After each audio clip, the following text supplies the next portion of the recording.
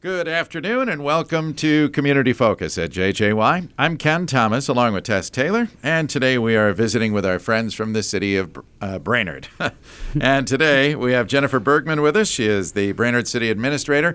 Also Jessie Dehn. Jessie is the City Engineer and Public Works Director. First of all, welcome back to Community Focus. Thank Good you. morning. We're always thrilled to be here. Thanks so much. Yeah. Well, Jennifer, I know you've been working on a lot of things. Last time we talked, there were several ordinances that were being reviewed, and you did hint at maybe even bringing over a new police chief, but I'm assuming he's very busy in his new job. Well, so hint away, a little teaser for June.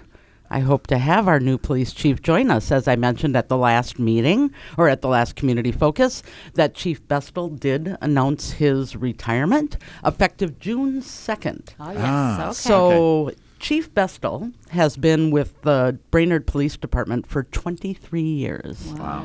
Wow. First as a patrol officer, then a sergeant, and then deputy chief, and then finishing his career with Brainerd PD as our police chief. Been a wonderful asset to our department. We're going to miss him a lot. He's done a lot of things in his last 2 years as chief. So thrilled for him. But also we're lucky to and happy to announce that we have a new police chief, and that is our current deputy chief, John Davis, who has been promoted to our police chief. He will begin his role on June 3rd, and he will be joining me in June for Community Focus. Oh, Good. There we go. Yeah. Looking forward to that. Yeah, figure we'd wait until he's official in his role. Yeah. Good idea. Yeah. Outstanding. All right. How about staying with that kind of side of things? Let's talk about the firefighters. Sure. What's the latest there? Speaking of public safety, Yes. The Brainerd Fire Department is hiring. They're hiring paid on-call firefighters, and many of our part-time paid on-call firefighters have outside full-time jobs. Yes. So the city is accepting applications through May 5th. And anyone who's interested, there will be an informational meeting on Wednesday, April 19th at the fire station. And the fire chief will provide more details at that informational meeting. Applications, I mentioned, will be taken until May 5th. And then there will be mandatory testing on May 20th. We have an outstanding group of firefighters. So if you're interested in fighting fires, helping people, and joining a great team, this is your opportunity. Go to the city's website for more information or show up on April 19th at the informational meeting. Okay. Do you know, are there like age requirements or anything like that, or is it best just to check their website to find out all that information? So one thing is that you do have to live within 10 miles driving or 10 minutes driving time from either fire station, either the Laurel Street or the Mill Avenue Fire Station. Okay. All other details go to that informational meeting, 5 p.m., April 19th. Very good. Okay. And let's keep going, Jennifer. I know there was a discussion on the off-street parking ordinance. Bring us up to speed on that one. Yeah, so at the next Planning Commission meeting on April 19th, the Commission will discuss further direction on amending our off-street parking ordinance. The Community Development Department in 2022 hired an intern who collected a bunch of data. And based on the data collected and surveys that were conducted, the Community Development Department believes that the city has an overabundance, actually, of off-street parking. So the Commission will review other cities and their ordinances, and then discussions for the next meeting will be, should there be a parking maximum for development in dense commercial and mixed-use zoning districts? Are there parking lots that are best use for these districts? Should the city continue with no minimum parking requirements? And should multifamily off-street parking requirements be minimized to reduce the burden on developers? So that'll be a great discussion that the Planning Commission is going to be having on April 19th. Stay tuned for more information on what they recommend ultimately to the City Council on our parking ordinance. Lots to consider. It is. And, it's one of those things, you need parking, but how much? Yeah. And to what extent are you deterring developers from maybe developing the housing that we truly need? Definitely. So that's, it's always that balance. Yeah. So, Okay. Yeah. Stay tuned. as Stay we say. tuned.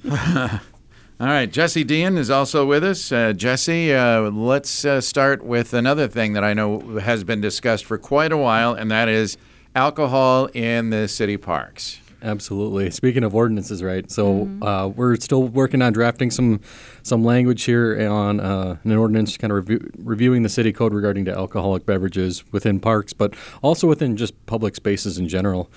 So really, we're continuing a process that started late last year, around December time, when the park board started discussing the new park and the amphitheater there, and the potential for some larger events out there. So through the next handful of months, we had some discussions between the council and the park board, kind of evaluate what everybody wanted to see, specifically in parks, but also just kind of general public spaces as well, and squaring away the city code as they'd like to see it. So essentially, both boards were generally supportive of allowing the sale of alcoholic beverages within public places, parks, streets, specifically under a special event permit that would get reviewed by the city council. So staff is still preparing some draft details in regards to the ordinance that we'll bring to the council to review. Some of the things that the ordinance is going to include is details such as to sell, an event's going to need a temporary on-sale liquor license, or they'll have to hire a caterer that has the appropriate license. So it can't be just anybody. It has to be somebody that is licensed. Okay. Consumption's going to be allowed at most parks, really thinking the small events like wedding receptions, adult softball, camping at Lum. We'll want to allow that as part of this draft ordinance. Consumption in other public spaces, things like streets, those would be restricted to kind of special permitted events within an enclosed area. So if you want to think about like Shep's Elbow Convention in the Laurel Street parking lot or Street Fest, those would be some good examples of what we would be potentially proposing here with the ordinance. Really, once the city attorney's kind of reviewed the draft ordinance language, we're going to prepare to present it at the next council meeting or a future one. Okay. Yeah, and that brings up a question that I've had too. If a family wants to have a picnic, let's say in Gregory Park, and they bring a cooler of their own, and there's one or two adult beverages, is that okay to do? Within this draft ordinance, that's what we're proposing. Is most of the parks would have that ability. Okay, very good. Okay. Well, we'll wait to see the final draft. Absolutely. Transit's got another real fun one coming up here soon. Well, I would call it fun, I guess, but we are looking at a fare increase. It's a little overdue. We've had the same fare for pushing about 30 years now. Wow! So we really haven't done any time. revisions for a while, but based on the economics of today, we do need to do an increase on our fares. So effective as of May 1st, Brainerd to Brainerd trips will go up to $2.25 or $4.50 for a same day scheduled trip. Really, what it does is actually it makes the fare the exact same as Baxter fares as well. So Brainerd to Baxter, Brainerd to Brainerd will all be the same fare effective May 1st. We are still in the process of reviewing fares with the entire transit system, and we do plan to present those results at a future TAC meeting, potentially next week. That's when that meeting is scheduled. But as of May 1st, we'll at least see Brainerd's go up to $2.25, which is actually still pretty reasonable It fare. is still Extremely reasonable, yeah. I was just going to say, I can't believe it hasn't changed in that long. I know, that's And you a think long of the time. price of gas, and Right. I mean, there's maintenance on the buses, and there's a lot that goes into it. So it's been a very economic ride here so far, and still is. It still is. Still is. All right. Now, as we get into spring, Jessie, here comes all kinds of road projects. I might be the only one in the room that gets excited for construction season, but Tell us why you're excited, please. Well, at least things that look pretty sharp after they're done anyway. Yes. But this year's seal coat project is out for bids. We are planning to do College Drive, a little bit of 5th Street there going out to Willow, and I think after that one, that'll look pretty sharp. It's starting to get some cracks on it, so we want to get that done this year. That'll probably be a summer project. North Brainerd is also coming with the frost coming out of the ground and the weather warming up. I know the contractor's really looking to get into construction season on that area. So really that's going to start kicking off with the first couple blocks adjacent to the hospital. That's what we have planned right now. But when that does get started, we do recommend that people access those parking lots using 4th Street, not 3rd Street. I know a lot of people kind of use that 3rd Street, but those will be the two blocks next to those parking lots that'll be first to be under construction. Okay. So I would recommend using 4th during that time. Do you know how long of a period those will be inaccessible? We're going to try and keep that 2-block section closed for no longer than a month. Okay. Okay. So that's kind of how we have it set up with our contractor right now. But we'll continue to progress through the rest of the project. It is split up into phases. We begin on the west end, so the 2 blocks in front of the hospital, but just south of those 2 blocks, so 3rd, Juniper, that area, that'll be the next one. So it might still be pretty difficult to get down 3rd. So I would plan for using 4th Street for a little while anyway. And remind us what the project is. This is a pretty good one, isn't it? Absolutely. Full reconstruction, utility replacement, curb, new pavement, a good amount of new sidewalk too, wherever it needs it. Yeah. But we are going to phase it out. So we're going to start on the west end and work our way towards the east. So we got 3rd, Juniper, 6th, and 7th Streets will all see it. So a pretty decent size chunk of North Brainerd is going to see some reconstruction this year. Needs it, though. Got to do what you got to do. Yeah, and you might explain to our listeners, too, this is, you look at streets, and there's only so much life in Minnesota to a standard road surface, if I'm correct, because of our winters. And so you have to kind of plan it out. So it's every so many years another street is going to get looked at, right? Absolutely. Roughly those projects are set up for a life of about 40 years. I mean, we try and do some treatments to extend it, make sure it lasts that full 40 years, if not a little bit more. So we're always doing little things like the seal coat project. That's one of those little tools in the toolbox that we use to kind of keep that life as long as possible. We don't like to do full reconstructions too often as much as we can, but it is something that we have to kind of cycle through and address different parts of town. I think there's a good amount of South Brainerd that's on the list for next year that we're still working on plans for.